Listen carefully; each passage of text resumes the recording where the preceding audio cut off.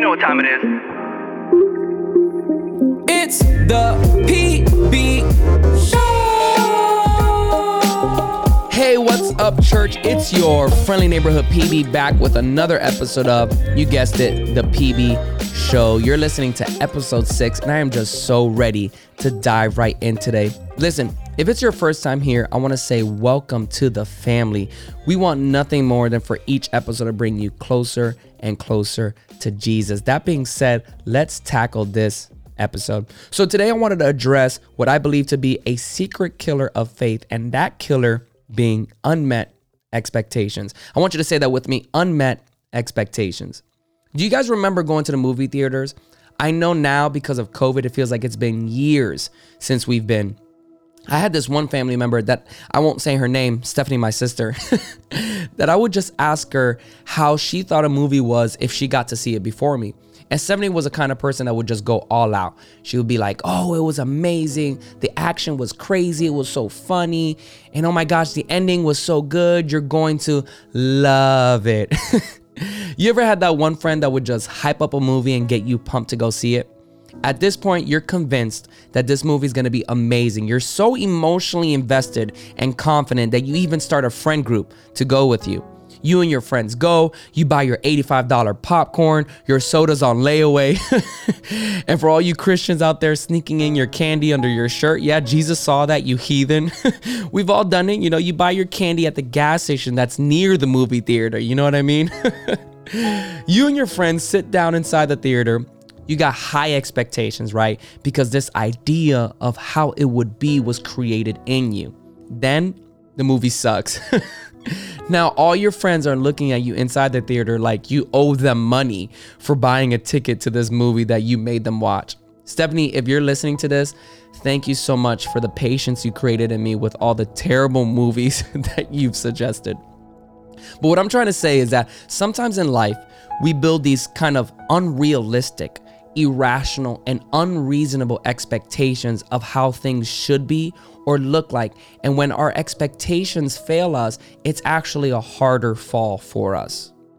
Now, many marriages, relationships, and friendships are actually broken by unmet expectations because we create these selfish ideas of what we believe things should look like or be like. And when those expectations aren't met, what is birthed out is things like division, hatred, anger, and resentment. We allow our pride to sort of create this reality that we choose ourselves to live in. And please understand, I'm not saying not to have high expectations, but what I am saying is to have leveled biblical ones. Leveling your expectations, because if we live in our expectations, we evict reality. Come on, somebody. Can I ask you today, if this could happen in our earthly relationships, if this can divide our earthly relationships, if this can break our earthly relationships, how much more could it happen to our divine heavenly one? If this can slip into our earthly relationships, our matrimonies, our friendships, even our family relations, then how much more can it slip into the faith that we have in God? Some of us have accepted Jesus into our hearts as our Lord and Savior, and we had this idea of what Christianity would encompass or what Christianity would kind of look like. And it was far from picking up a cross and dying to ourselves daily, right? We had this idea or expectation that now that we have Jesus, we're actually immune to the circumstances of life, when in reality, that just isn't the gospel. And if you have this unrealistic expectation of what it's like to walk with Jesus, that you'd be immune to circumstances, well, when those circumstances of life would hit us, we would begin to question God and our faith in Him would dwindle. I want to really tackle unmet expectations because, man, our expectations will influence our decisions in life. Some of you are so hurt right now. You're so broken because you had this expectation of how God would execute something in your life. And because He did not, you've fallen away from Him. Listen, I've been there. I had these ideas of how God would move, or this idea of how God would execute, or even putting God in my own timeline. And when that wasn't done, my earthly expectations weren't met, and that would just break me. But I had to understand it wasn't about me. I had to get out of my own way. But listen, before we even dive deeper into that, let me explain what expectations really are. Expectation is a strong belief that something will happen or will be the case in the future. Expectations is kind of like an inclined emotion and thought process because it is a hope that something will be. This is why you've probably heard the statement in your life, I have high expectations for this. Let me ask you, if I climbed one step of a ladder and I fell, would I get hurt? Probably not too bad. But if I continued climbing to the top of that ladder and then I fell, now there is a greater possibility for serious injury that'll probably keep me from getting back up, right? I think it's fair to agree that the higher you are, the harder you fall. The same concept applies when the higher my unrealistic or unbiblical expectations are, the harder in life I will fall when they aren't met. Come on, somebody. And when you do fall, you hit the ground and you hit the ground hard. And this ground is kind of like the perfect place for things like bitterness, hatred, disappointment, anguish to grow. You are paralyzed from the altitude, which in turn affects your attitude. I'm gonna say that again. When you hit the ground, you are paralyzed from the altitude you just fell from, and that will affect your attitude. This here is what I like to call the devil's playground. Why? Because the enemy has more access to influence your heart during this state of vulnerability. The Bible says that the heart is the most deceitful above all else. And when you have fallen from your expectations not being met and you are in this fertile ground for the wrong things to grow, the enemy has found the state of vulnerability as an access point to influence your decisions and dwindle your faith.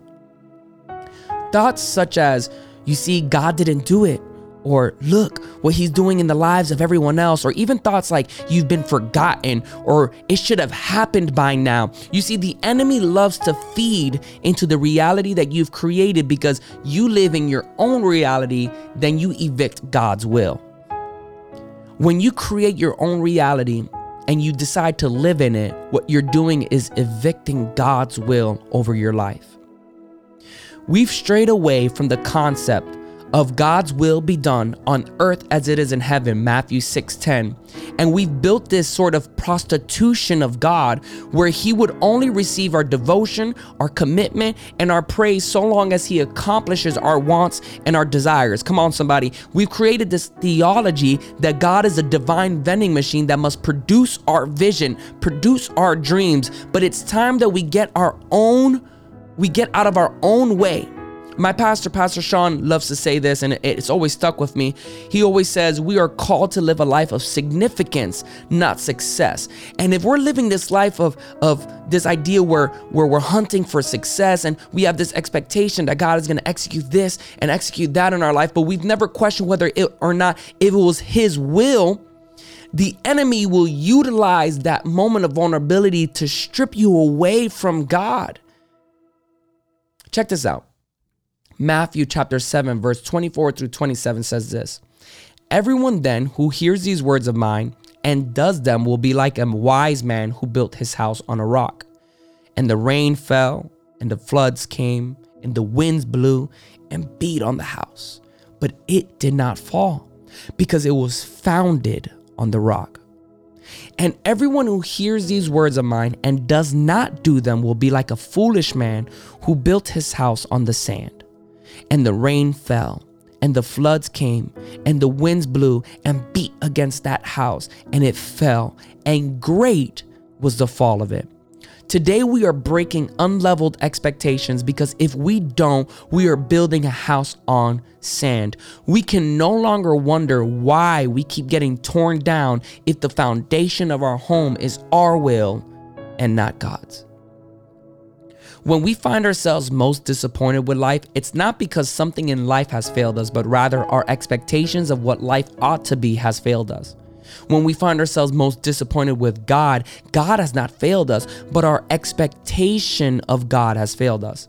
In the same way, our expectations of mankind has failed us, when in reality, we should be prepared for the fruits men will bear, being that all men fall short of the glory of God, yet we have high expectations. This is why some of us can't even forgive our brother and our sister, because we had this idea that they would never fail us, but that's just not the truth of the gospel. The gospel warns us that men will fall short of the glory of God. And if we prepared our hearts for this, we can also do the work of God, which is to forgive.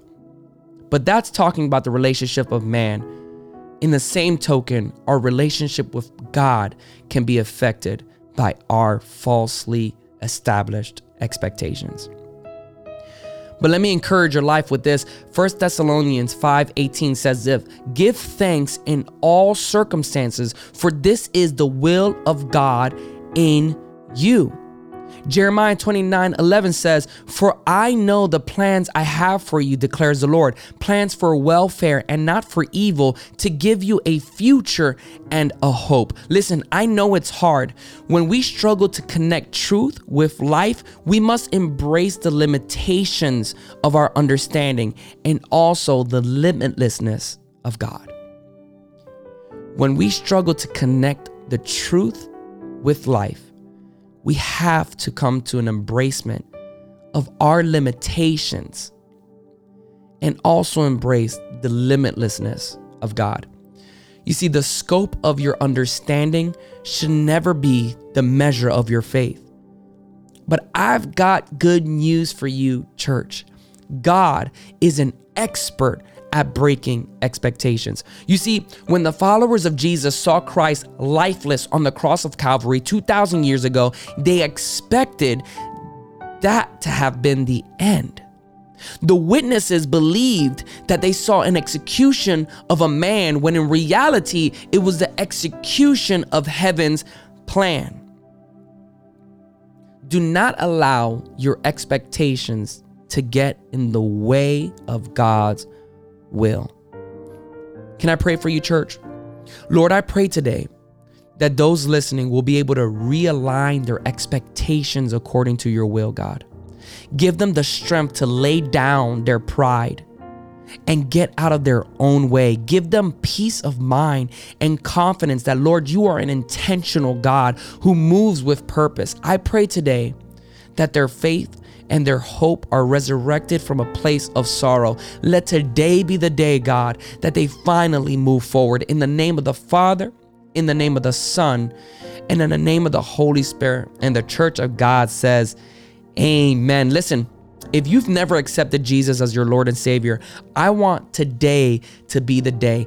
I want to walk you through the best decision you'll ever make in this life. Jesus is the only way, Jesus is the only truth, and Jesus is the only life. Your life will never be the same if you invite him in today. If that's you today, I just want you to repeat after me. And if you've already have Jesus in your heart, just repeat after me so that we can join in community with our brothers and sisters who are accepting him today. Repeat this. Father God, I accept you as my Lord and Savior. Wash my sins away by your blood. Write my name in the book of life, that I may spend eternity with you. I believe in your death. I believe in your resurrection. And I believe in your second coming. Today, I give myself away. Let your will be done over my life. In the name of the Father, in the name of the Son, and in the name of the Holy Spirit. And the church of God says, amen, amen, amen. Come on, church. You know how we do it here on the PB Show. We love to celebrate salvations of others. Listen, if you made that declaration today, I want you to know that in heaven, there is a party because of your decision. I love you all so much. Thank you for joining me today on another episode of the PB Show. I leave you with these three things. Find a church, find a godly friend, and find your Bible. Oh, and in case I don't see you, good afternoon, good evening, and good night. Peace. This is the day that the Lord has made, and I ain't gonna let it slip away. I'm gonna be joyful. Yes I am, yes I am. I'm gonna be joyful. Today I'm gonna be joyful. Ooh, I'm gonna be joyful. I got that feeling that you get when you get new kicks. Bell ringing on the last day of singing, yeah. High-fiving everybody, but we out of here. Today. So fast, life comes and goes. Make it last, best slow your roll. They don't take it as a choice, but you gotta know that today's the day. This is the day. No, like honestly, Stephanie, the movies you suggested sucked. They were just terrible. Sorry. I'm gonna be joyful. Ooh, I'm gonna be joyful today. I'm gonna be joyful. Yes I am. I'm gonna be joyful today. I got the joy down in my heart, down in my heart, down in my heart. I got the joy down in my heart, down in my heart, down in my heart. I got the J-O-Y down in my heart, down in my heart, down in my heart. I got the joy down in my heart. Today.